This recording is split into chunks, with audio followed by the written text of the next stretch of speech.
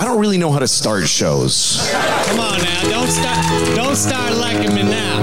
So yeah, I'm funny compared to, well, you'll see later. I stand for mayhem! I know a lot of fucking idiots that think a lot of shit is mean-spirited just because it goes against what they believe. But the relief of comedy is it takes things that aren't funny and it allows us to laugh about them for an hour. We got a purple suit to buy and a gigantic coffin. Why are you laughing? Good evening, everybody. Welcome to Why Are You Laughing, a history of comedy podcast. And today I am pleased to introduce to you the legendary Lucille Ball, the first lady of comedy, certainly one of the most legendary figures in television history for many reasons. But my main takeaway from doing research on her was her honesty. That's the thing I kind of appreciated most, because I watched a lot of these interviews with her when she was on with, Dick Cavett and Carson and Barbara Walters and all these people. And I like now in the generation that we kind of grew up in and everything, for women, I think there's a pressure to tell your story, to talk about the hardships in your life and everything. Whereas Lucille Ball, like in every interview I could find, was like, I wasn't even that good at comedy. I don't know. I was just I was a good actress. I lucked into it. I'm not funny. I just have good timing. But she's a very interesting character, and you certainly, like I said about Mort Saul, you certainly can't tell the history of comedy without talking about Lucille Ball. So I do always hope people are interested in these episodes. I know more current topics are always more popular, I think. At least that's what the numbers tell us. But I do hope people are interested in these. And then if that's the case, we'll go through other characters from that era, because I'd like to do like, the Marx Brothers and shit like that. I really do think like the Three Stooges episode and Lenny Bruce and those guys were genuinely very interesting. So if you haven't listened to those, I do recommend it. And the easiest way to find all of those archives would be blindmike.net. And I should start saying, because someone did send me a funny exchange that they were having, or they saw on social media or something. They just sent me a screenshot of someone saying, I've been listening to this podcast, Why Are You Laughing? And just realized it's Blind Mike from Barstool. So they just accidentally stumbled upon it and had no idea who I am. So I should say, yes, I am Blind Mike. And that's why you should go to blindmike.net to check out Why You Laughing, the Blind Mike Project. Who are these socials? The free links for all of those, including our YouTube page, are there. And you can also check out the Patreon if you want bonus episodes. We just did episodes about Donald Glover's one-off special, Weirdo, that aired on Comedy Central about 12 years ago. We did Bill Burr's Philly Rant that kind of launched his career. That's a bonus episode as well. And both of those were in the last couple of weeks. So if you want to check those out, please subscribe to the Patreon if you'd be so kind. blindmike.net. You can find all those links. Lucille Ball was a pioneer in comedy, as they say. And again, to correlate her to modern women, they talk about it's very difficult for older women in Hollywood. There aren't a lot of roles for older women, but Lucille Ball is an example of someone who didn't get famous until essentially her 40s, and then was consistently on television well into her 60s and beyond. So definitely a very, innovative and trailblazing is the word I'm looking for, career in the very early days of television. But she got into the business at a very young age. Her dad died when she was quite young. Her mother remarried, and she was kind of raised by her step-grandparents. Her mother didn't really have a lot of money, all that situation.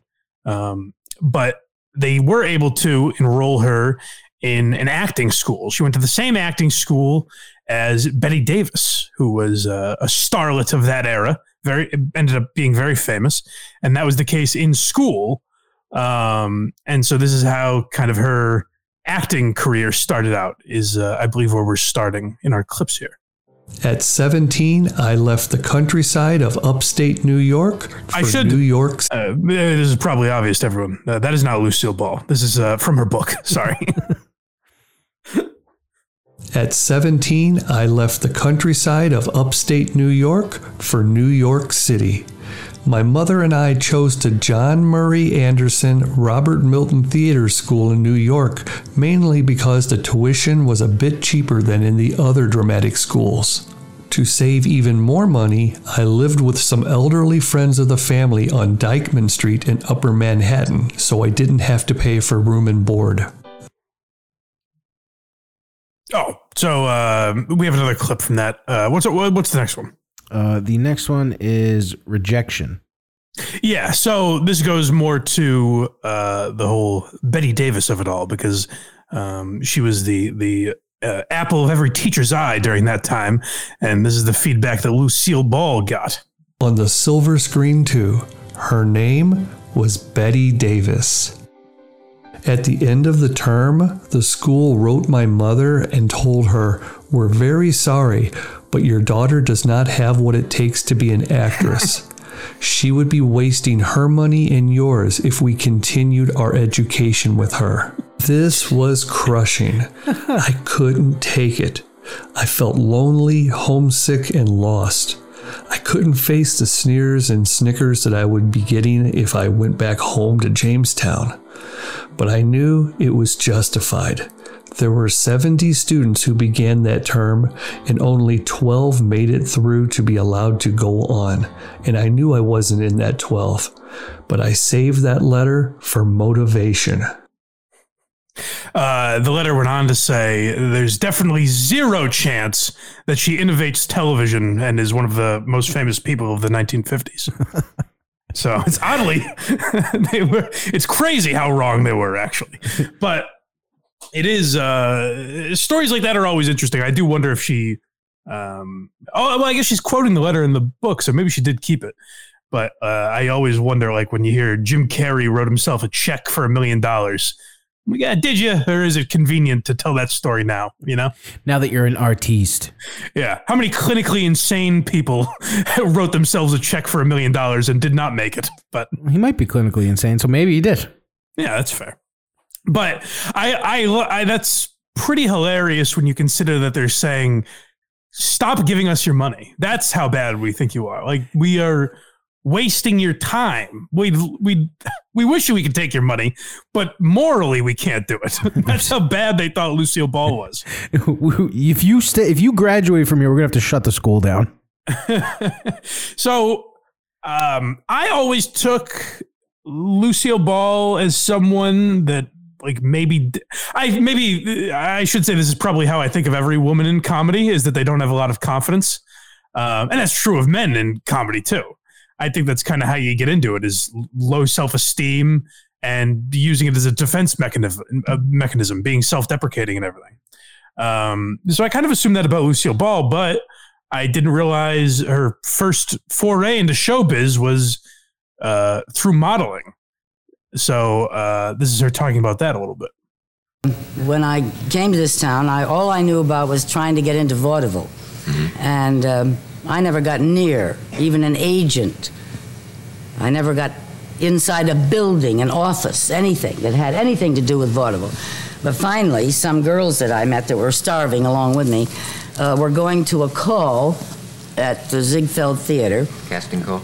Yes, for a third road show of Rio Rita. It's many, many years ago. And I made it. I made the call. I was chosen. One of, I don't know how many, I've forgotten. And I kept that job for 5 days. That was the longest I'd ever kept any job. That was just in rehearsal, of course. Yeah. And at the end of 5 days... Hold on one second. Sorry, I just want to say this too. Just because the story, this is a bit of a longer clip, so stay with us. But the story you're about to hear, a very, I don't know if brave is the right word, but unique that she would tell this story on Dick Cavett during this time. I think it involves a topic not a lot of people were very honest about, or maybe completely unaware of. So it's interesting that she goes into this story here. Very, culled us out like that. That's it.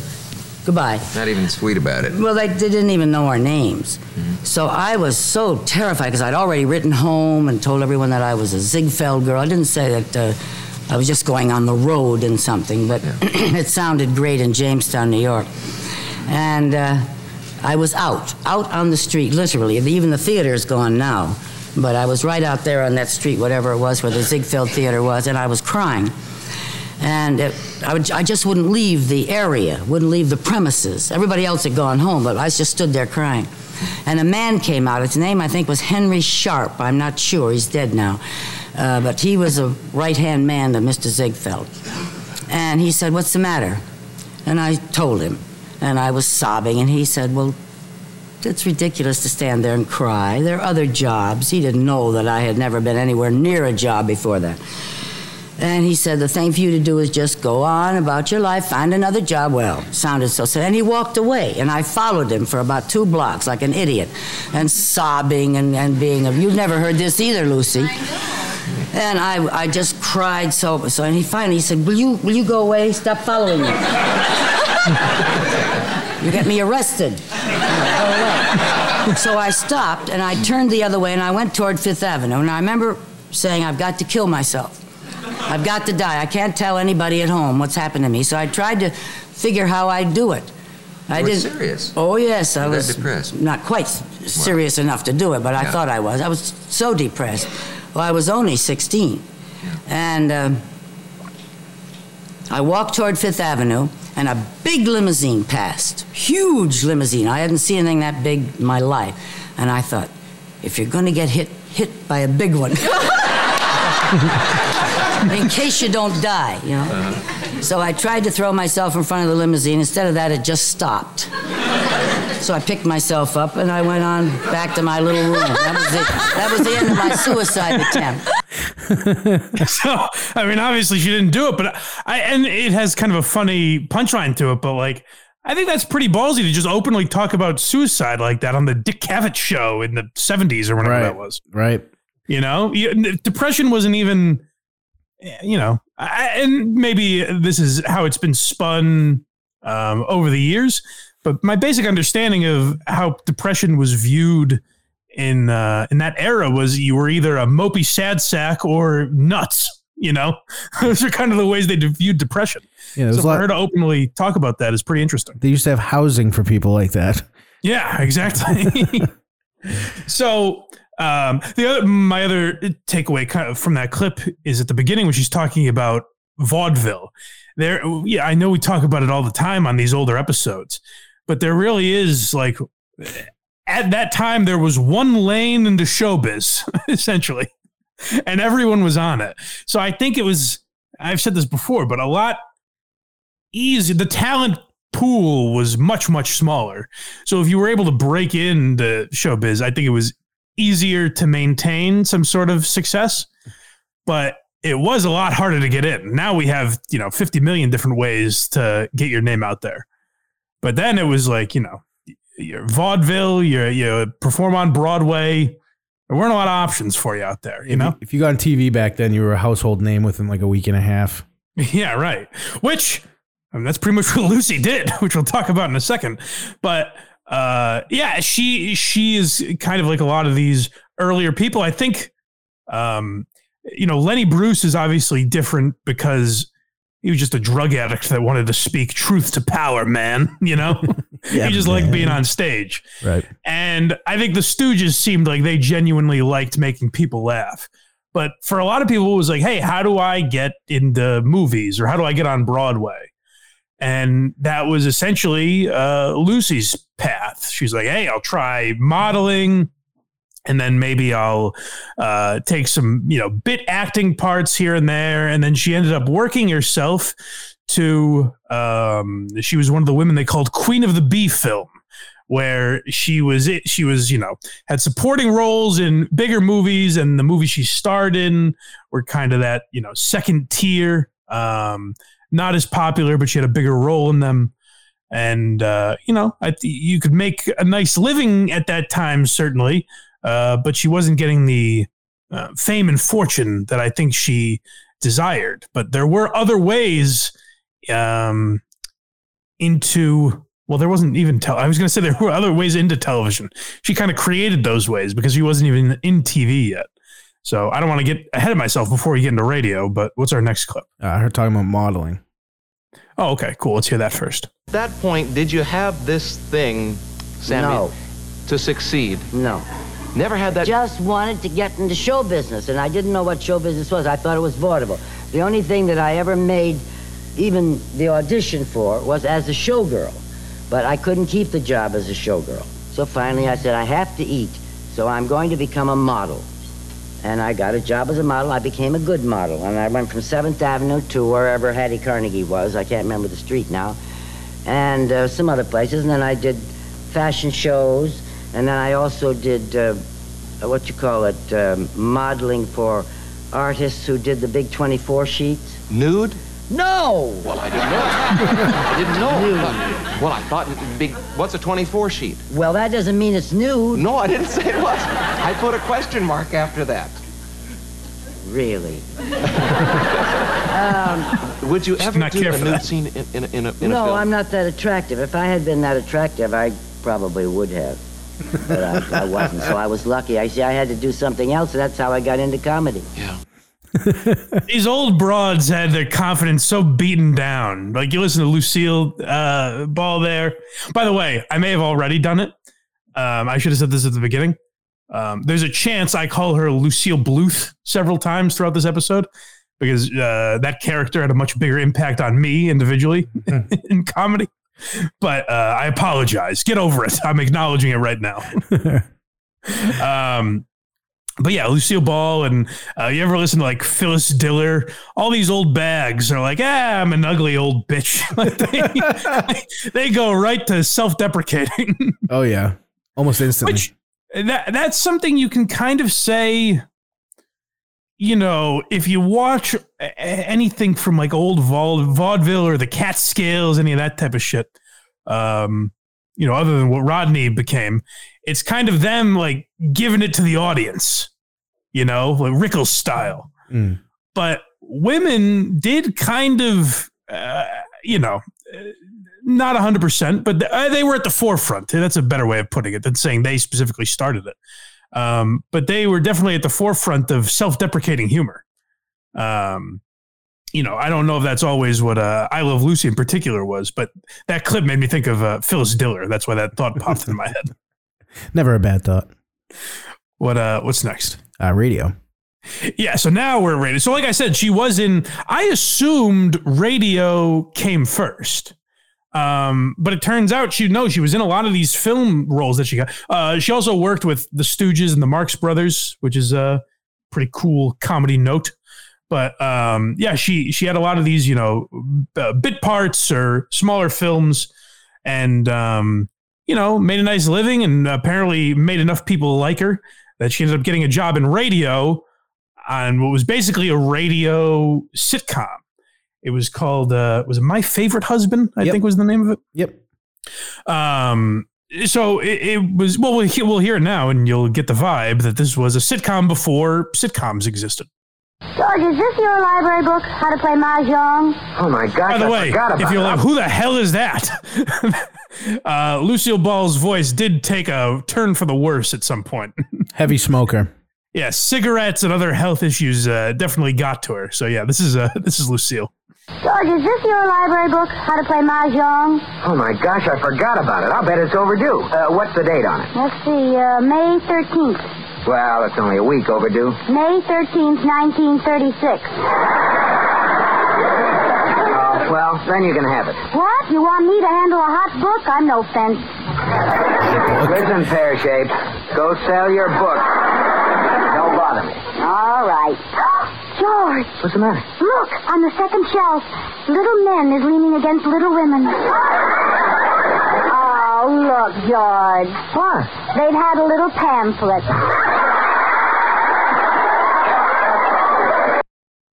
You want me to hold a book? You know I can't do no fancy reading.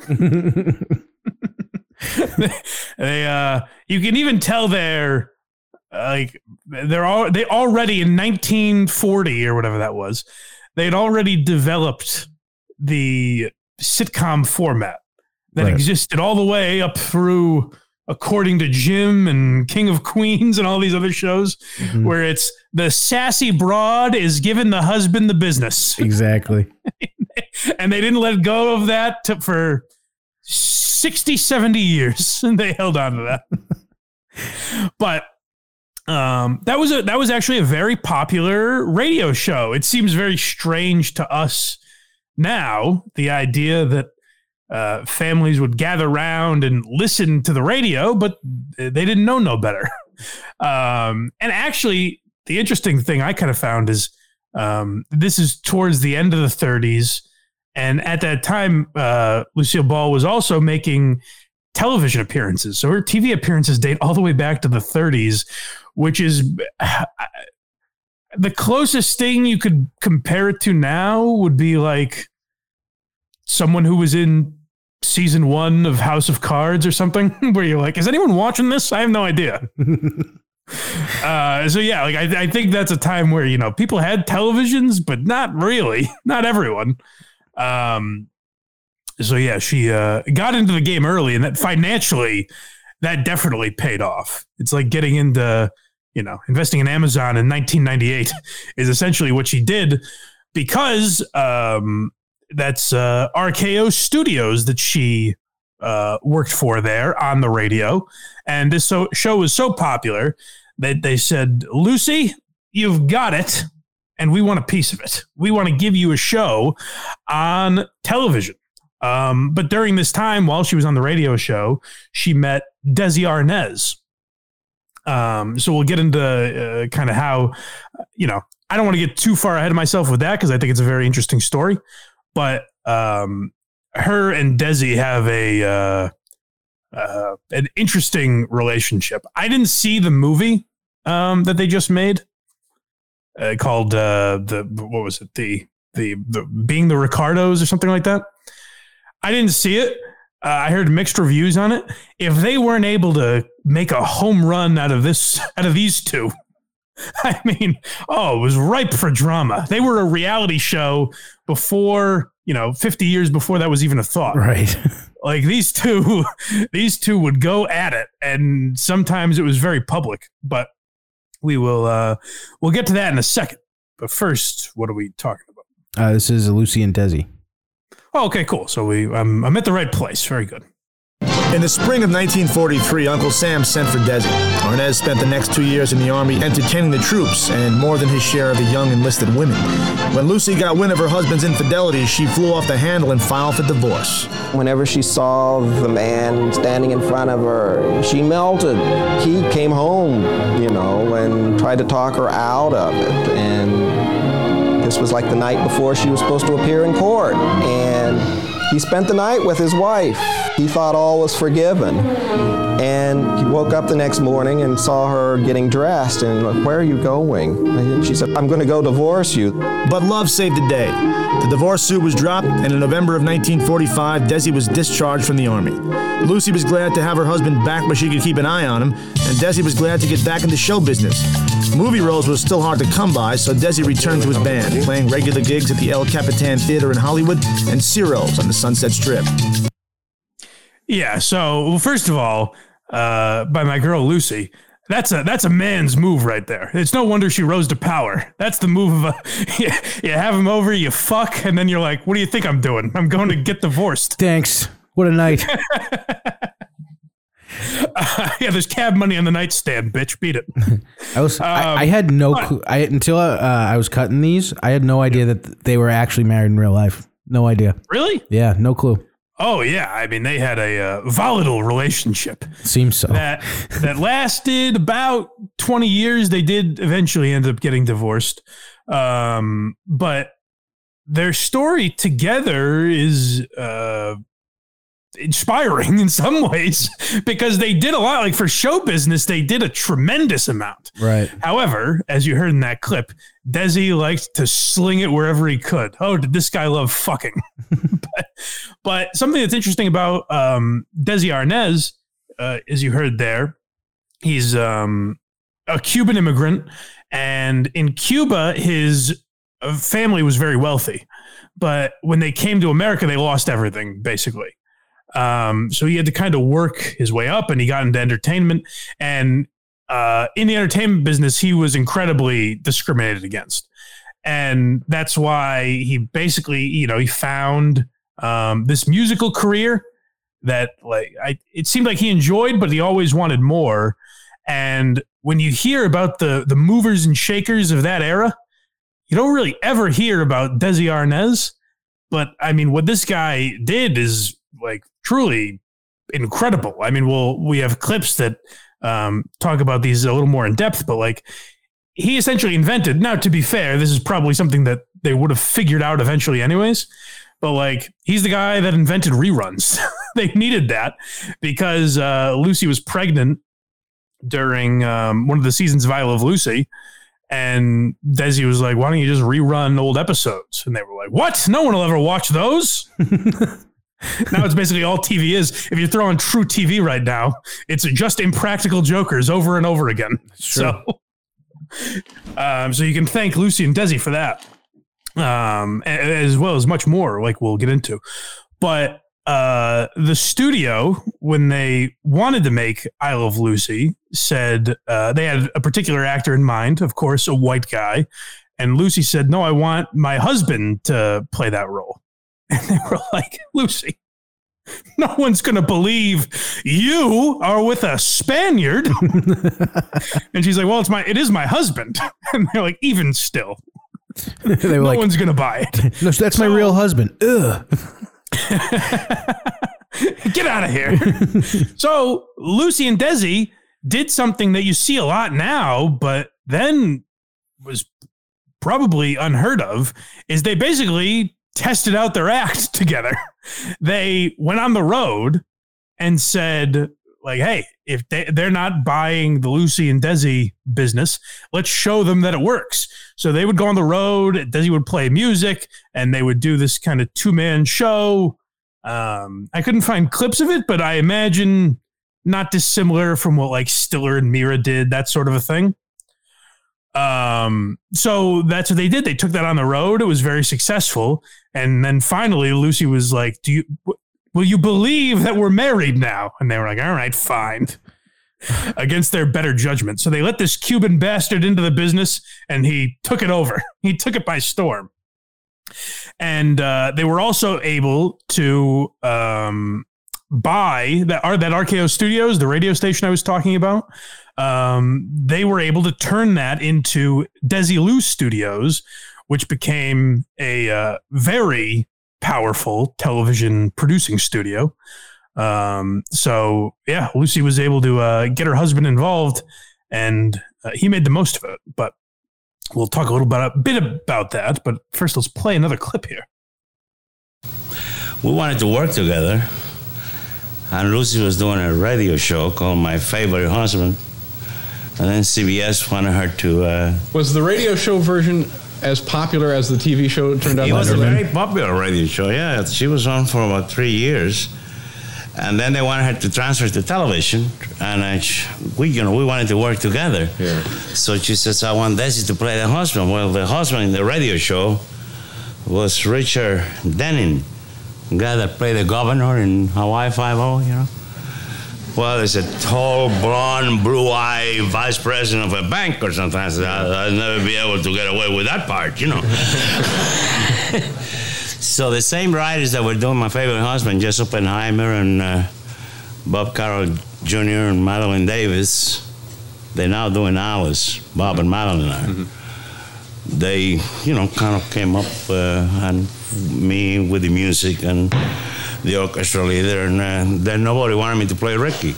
By nobody, you mean the heads of the network, I would guess? The network, the sponsors, nobody. You know, they say, who the hell is going to believe this Babalu fellow is going to be married to this typical American girl, you know? Yeah. Funniest part of it is that we had been married for 10 years right then, you know? So the one thing I will give them is his accent is very thick. So if that was if they were like, hey, we don't think people are going to be able to understand him, I understand that to an extent, but he was able to make that work to his comedic advantage. Back then, they didn't have to tiptoe around saying that. They could just come out and be like, no one's going to understand. Now you have to be like, listen. Learn some English and come back and talk to him. But, I mean, Desi completely used that to his advantage because Ricky Ricardo is one of the most... at least up until like when I was a kid, that was one of the most imitated and parodied characters in television history. Oh, for sure. You know, like when I was 9 years old, I didn't know what the fuck I Love Lucy was, but I knew that Ricky voice. Lucy, you know, like I knew how to impersonate him, even though I didn't know who he was. End of the Cable Guy. It's everywhere. Exactly. Yes. So yeah, I mean, that is very impressive, and also like impressive just that they did it, because it's surprising with a lot of the censorship and things that were going on back then. It's surprising they caved to that, just because it was such a time where like an interracial couple was genuinely controversial, you know? So I'm surprised that not only it was on television, but that it was embraced by America. It's a feather in our caps, I think. Right. What's next? It's continuation compromises. Yeah, so this is a little bit of the censorship I was talking about. And we kind of, when we talked about Norman Lear and All in the Family, we talked about a little bit about this. And Norman Lear pushed back against the studios. This was 20 years after I Love Lucy. But Ricky and Lucy were more willing to compromise with certain things. We talked about you couldn't sleep in the same bed. What other kinds of things, compromises did you have to make? Well, you know, when she was going to have the baby, I told the head writer at the time was Jess Oppenheimer, and I said, Lucy's going to have a baby. She says, what are we going to do? I said, what do you mean what are we going to do? She's going to have a baby. That's what we're going to do. She already had my daughter, Lucy. And they won't let us do the thing. You know, you couldn't even say the word pregnant in those days. Right. They say I had to say expecting.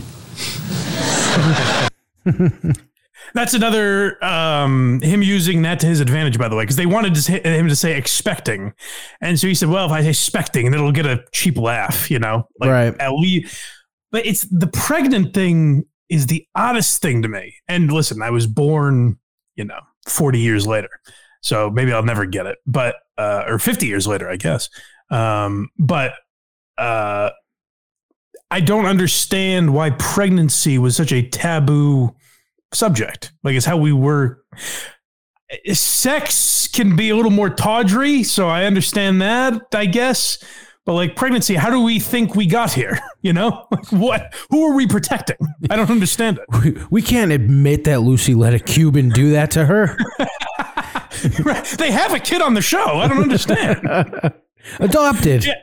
So it was, it's very weird, but yeah, they were, and Lucy and Desi, as opposed to Norman Lear, I think were just like looking to get into show business. So they're more willing to say like, yeah, we'll say expecting, whatever. Who cares? Which is, there's something to be said for that, because compromising, like they were able to get an interracial couple on TV, which is probably more important than being able to say pregnant. At the end of the day. Right. So they were smart about it, and they were definitely smart business people. Because like I said, Desilu Productions became huge, became a monster. They created things like Mission Impossible, Star Trek. I think Dick Van Dyke and Andy Griffith were both under Desilu Studios. I could be wrong about that one. But a lot of very big, iconic television shows from that era. And that was all on the back of, this Cuban guy that no one wanted to let into show business, and some broad, Right. So incredibly impressive that they were able to pull that off when you think of the time. But what's next? Communism. Oh, yeah, this was very interesting. This I had never heard about Lucy. So this was a time, I can't remember what episode we would have talked about this, but we have talked about it before. It's interesting, like there was genuine prejudice for your political beliefs at that time, so much so that they would run you out of the business if they found out. I like that movie Trumbo starring Bryan Cranston that I was a big fan of. That's all about Dalton Trumbo, who was a writer who had to write under different aliases and pen names just to make a living, because people wouldn't associate with him, yet they would. It was like an open secret. Everyone knew Dalton Trumbo was writing these movies, but no one would associate with him because he was a communist. And that's something that I didn't realize Lucy dealt with as well. So the story was that he felt very strongly about being a communist.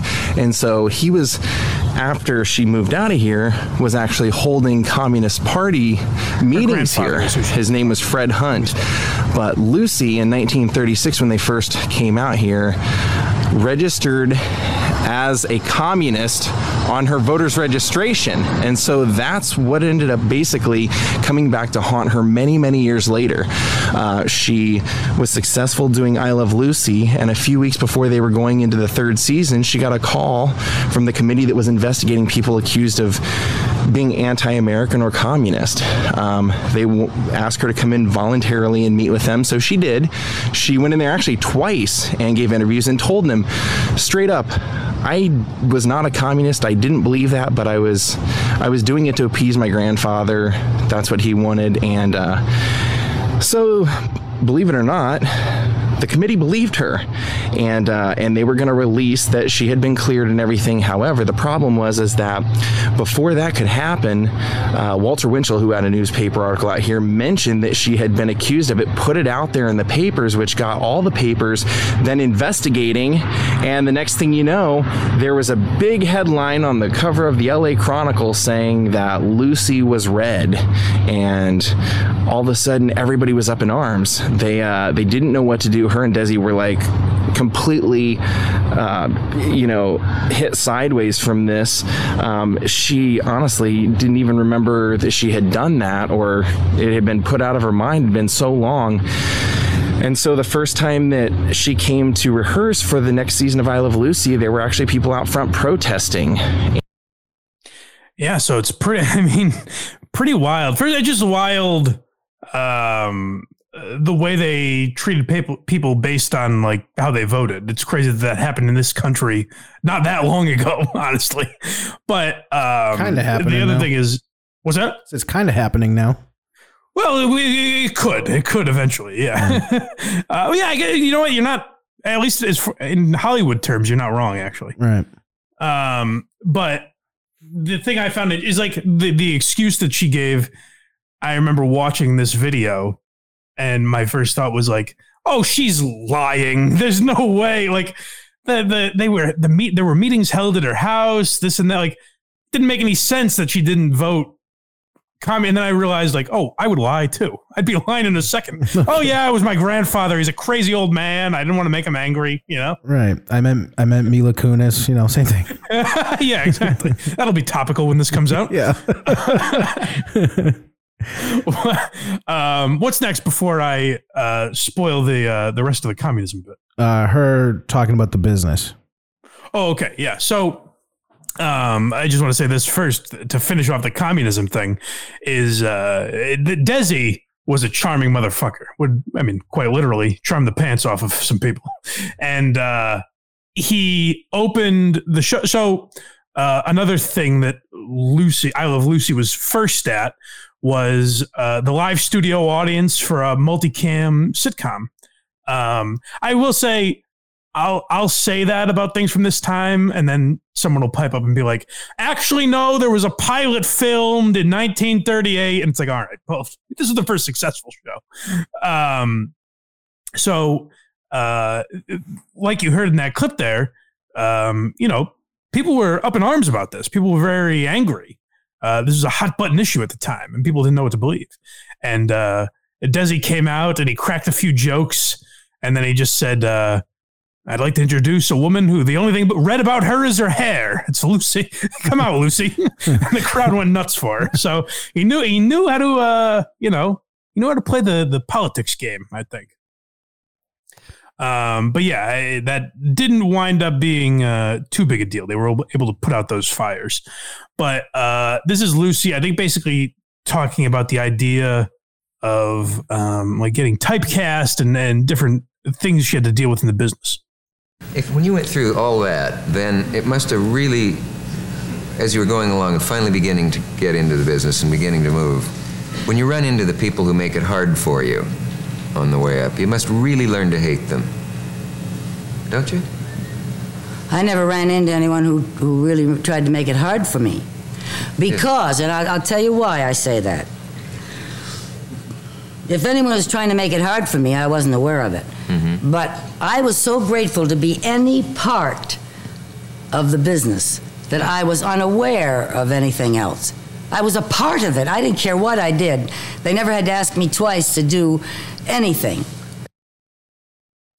I found that very interesting just because I think it's with everyone in Hollywood or anyone in positions like that. There's almost some like guilt attached to being successful. Mm-hmm. So you feel almost forced to tell, your hardships. And Lucy, in every interview I saw of her, was kind of the opposite, where she's like, no, I worked hard. Like I did, I did what I could. I feel like I was talented and I worked hard, and that's why I'm successful. There's not a lot of, and I'm not saying every hardship story is bullshit, but with Lucy, there wasn't a lot of bullshit in the way she talked, which I found interesting. There's a lot of people that are like, I was eating on the street corner until I was 38. Right. And yeah, it seemed like she didn't grow up like well off or anything, but you don't see her talking a lot about that. Something she was very blunt about was her divorce and her first husband, Desi Arnaz. I think we have a clip of her and Barbara Walters, and I don't know if I clipped this part, but she straight up says like, "Hey, he's a loser. I married a loser." She was, by all accounts, that was like her one true love. Like they genuinely were in love. But Desi just loved sticking it wherever he could. And I think they were both very jealous. There are stories of like both of them setting the other one up in scenarios so that they could like keep an eye on them. It was probably more like guys would look at Lucy and then he'd be like, "Oh yeah," and then stick his dick wherever it was warm. Well, I think there was like one story that that Desi basically had a fuck room in Desi Lou Studios or something like that. Jesus. So the guy had it all mapped out, Weinstein before Weinstein. They had a tumultuous relationship, certainly. What's next? Her talking about him. Oh, perfect. I mean, when you and Desi were married, you had everything. We had nothing. He was he had his own band, and he was in a play in New York, and he was a kid. When you were married. But we were first married. At the success. Then we built up a lot of things. Right. But even while they were building, they would not believe that he was doing the building. Yeah. And he was doing the successful building of a very well-run empire. I was doing the acting and having the children. I had no part of it. I took that on much later. But I knew what he had suffered, really, and how he did not deserve that. And just because he was Cuban and once a bongo player did not warrant calling him any of those names. And he worked very hard and got a lot of respect for what he did, and they forgot about that. That's interesting for a couple of reasons. Because like I said, I mentioned she called him a loser. That's like 2 minutes after this. She's like, yeah, he was a loser. But she still always had that respect for him and what he did in the business and the oppression and racism that he had to deal with and everything. So she did definitely have respect for him for that and for what he created. And the other part I found interesting is that she, like I said about her honesty, she just straight up says like, I had nothing to do with the business, Right. She did eventually, like she, I think she got in the divorce. And then she did have a hand in certain things that went along with the business. And boy, did she make a killing from it. But she straight up says, again, the pressure that people would feel to justify that. Like, if you just get divorced and kind of fall into a studio, maybe you didn't earn necessarily, that you didn't do the work to build, you'd be like, oh, no, I supported him in these ways. And that. She's like, no, he did all the work and now it's mine. Do you want to take a stab at her net worth? Net worth, I don't know. The one number I did memorize, because it really stuck with me, was she sold Desi Lou Studios for $17 million, which in today's money would be, I think it was like 140 million or something like that. It would have been more. Yeah. It says that when she passed, she had a net worth of 40 million, which in today's equivalent was almost 100. Yeah. So, there's an interesting story about her inheritance too. she married Gary Morton. In that interview with Barbara Walters, she's with Gary Morton, who was a comedian and an actor. I don't know how successful he was really. In that interview, you can tell she went the opposite way of Desi, where she was married to a man she had zero control of. I mean, she's interrupting him and so what are you talking about? She is on this guy's case. She went the opposite way in her second marriage, for sure. But they worked together on some things as well. But yeah, her inheritance, a lot of it went to her kids. She had 2 children, Desi Jr. and Lucy Arnaz. And they each got, what did you say, $40 million it was total when she died? Yeah, but that was before trying to think inflation. of the numbers. I can't remember exactly. But Lucy and her brother each got a third, and another third went to Gary Morton, her husband, which makes sense to an extent. But Gary Morton got remarried to some LPGA golfer. Really? Yeah. And then he died a few years later. And so some things that Gary inherited from the estate were like Rolls Royce, but I think maybe not most importantly, but more valuable would be Lucy's like memorabilia. There were a lot of Lucy trinkets, only one in the world that Gary had, and the new wife inherited those. And so there was a whole messy lawsuit with the kids and this lady. And basically, I don't think the kids made out very well. I think some of them got donated to a museum, but I don't think they got any of the money. So a goddamn shame. For whatever reason, whether it's Jerry Lewis or Lucille Ball, all these comics that came up in this time had very messy inheritance situations for some reason. Yeah, that one I could see though, because it went to him and he died and all his stuff goes to his current wife, and that includes that stuff. Yeah, that one makes him a little more. That's not Lucy's fault. We can't blame her for that. Right. She didn't write her kids out of the will. Right. Like some of these monsters. Desi Jr.'s story, I guess, is pretty tragic. He got into all kinds of drugs and things like that. He's still alive, so I think he cleaned up at some point. But he, much like his father, was slinging it all over town at a young age. And I think he had a kid when he was like a teenager that he didn't acknowledge for a while. All kinds of shit. Oh boy. With Desi Jr. But what's next? Talking about ending the show. Oh yeah, we got so sidetracked that Lucy had a 25-year run on television. Lucille Ball, that is, between I Love Lucy, The Lucy Show, and the reason I know all these is because of an episode of Seinfeld. Here's Lucy. Those were all Lucille Ball that were essentially a consistent 25-year run, which is pretty wild. And the other crazy thing is like the titles were all, obviously they had her name, so they were pretty similar, but the plots seemed somewhat similar too. Obviously the second 2 shows did not involve Desi at all, but it's almost like if in 2000 Seinfeld ends in 98, and then in 2000 a show called Jerry starts, where Jerry Seinfeld scrutinizes the mundane goings on of everyday life, but this time he's married, so it's a different show, and he's a theater comic. Yeah, right. Yeah, he's an actor. He's not a comedian. See, it's different, folks. But they were all crazy successful. The only flop that she seemed to have on television was at the end of her life, and keep in mind, she's fucking 75 at this point. She had a show come out that only lasted 3 months. That was pretty much a failure. But other than that, monumentally successful. And she had one-off specials on TV as well and things. So this is her talking about ending the kind of 25-year run of the 3 different variations of Lucy shows. After 25 years of doing the weekly series, you stopped in 1974. Then what was it like? You got up in the morning and you didn't have to run to work. traumatic. Very. Well, for the first 3 or 4 months, I was in limbo. I was just in shock.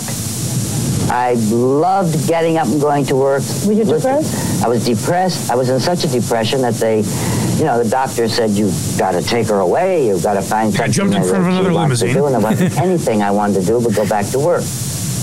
Why'd you leave? Oh, I'd been on long enough, I thought, and I've kind of always prided myself on knowing when to get off, and I felt that really I had stayed on about 4 or 5 years longer than I planned, which happened because of the children's coming on our show and kind of wanting them to get their wings and fly off on their own, which they did. And as soon as they did that, then I really quit. But I'd been planning it for 5 years. I just felt that I'd outgrown that stage. And also, with the new shows, I began to feel a little old-fashioned. It's pretty insane because that's the reason Seinfeld gave for leaving. He's like, hey, we did 9 seasons. I want to go out on top. We've pretty much done what else could we do to top what we've already done? Lucy said that after 25 years. Now, I don't know. Obviously, Here's Lucy and the Lucy Show didn't have the success, at least certainly not historically, of I Love Lucy. So I don't know. Maybe it's a little revisionist history to say those were all wildly successful, but I mean, she stayed on the air for 25 years. So whether or not she was number one or even close isn't really the argument, Well, back then, before every really well-known show was ever made, just think about all the premises you could hit. Yes. Any idea is possible. Yeah, now Lucy is a nurse. It's crazy. But you know what? When you look at that character, even just the Lucy character from I Love Lucy, I mean, that's the model of not just so many wives in generic sitcoms, but when you look at actually innovative shows, 30 Rock is one of my favorite sitcoms ever. And I think Tina Fey is great in it. And her character, Liz Lemon, is kind of a variation, definitely inspired by Lucille Ball, or that character. So, the staying power that formula had is pretty incredible. And it's like I said about Mort Saul. It's not just that they influenced people. It's that they created something that influenced. It didn't exist before them, That's what's really most impressive about it. Yeah, dude, it's relatable for people to watch married people. You're like, oh, everyone back then was married. So you're like, I get it. Sure, yeah. But a ton of people have ripped off Seinfeld and even great shows. Always Sunny is essentially a Seinfeld ripoff, to put it in, degrading terms. It's not all it is, but It's definitely influenced by Seinfeld. But Jerry didn't have to invent sitcoms to come up with that, Yeah. I also, I love the idea too of them accusing Lucy of being a communist. And they're like, okay, is your husband around? Confirm this? Sure. What country is he from? Where's he from? Shit. Don't worry about that. Oh, she uses the guy that they wanted to play her husband? Yeah. All right, what else we got? Someone talking about, I think, is this her daughter talking about Desilu Studios? Yeah, this is Lucy Arnaz talking about, is this her talking about the studio? Yes. Yeah, Desilu Studios. And self-admittedly, Lucy's didn't have much to do with the business, but then she took over. So this is Lucy, Lucy Jr. to separate the two, talking about her mother's impact. Was your mother very involved in the business side? No, God, no. She hated the business side. She gets a lot of credit for having for first woman to run a studio. Hated that whole thing. Hated it. Just wanted to be Lucy. Just wanted to do her show and not be worried about any of that business stuff. That was Desi's. That was my father's, domain. And when it didn't work out, that he was going to leave and she had to buy him out, she kept all the same people that he had hired, brilliant people, and took their advice for the most part. She relied on them as well she should. Made a couple of pretty good decisions on her own just by the seat of her pants. No, let's not cancel Star Trek. I like that. I don't care if it's expensive or Mission Impossible, you know. She had good instincts, but she really didn't enjoy the day-to-day business part of it at all. Pretty wild that Star Trek is on her resume. I know. Like, that is a cult following to this day. And she was like, yeah, keep it on the air. You know, who cares? I got to spend a few extra bucks. But I think there's a talent to just that, what her daughter just described there. There's a talent to knowing yourself and saying, like, hey, not only am I not interested, maybe I couldn't run this studio the way Desi did. There's something to not having an ego that says, I'm going to clean house, fuck these people that were associated with my cheating prick husband. Or just to say, like, hey, if he could do it, I could do it. There's a skill to knowing your limits, I think. And to saying, I'm going to hire good people to do this job so that I can keep making money off of their hard work, you know? And just for a little closure on the Lucy, and I don't know if this is Hollywood bullshit that was spun over the years, but they said, and even her daughter said that towards the end of their lives, they did reconcile in some fashion. Like, they were much more civil and friendly in the 70s and 80s, say, than they were in the 60s. For sure. Yeah. So the clip of Lucy calling Desi a loser must have been before that time. Yeah, we're on our last clip, and it's the mighty Don Rickles.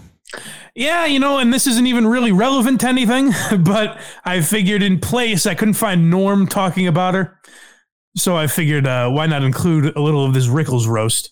So a staple of that era in Hollywood was at some point you would be the subject of a Dean Martin roast. And the most prominent name on that, at least in my opinion, was always the great Don Rickles. So this is just a little taste of that. I must be honest. I never liked Lucille Ball. I never did.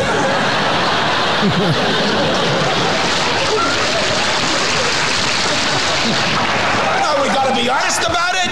All these guys come up, Lucy, Darling, Henry Fonda, Jesse, but you're my idol, Henry. Henry, are you up? No, anyway.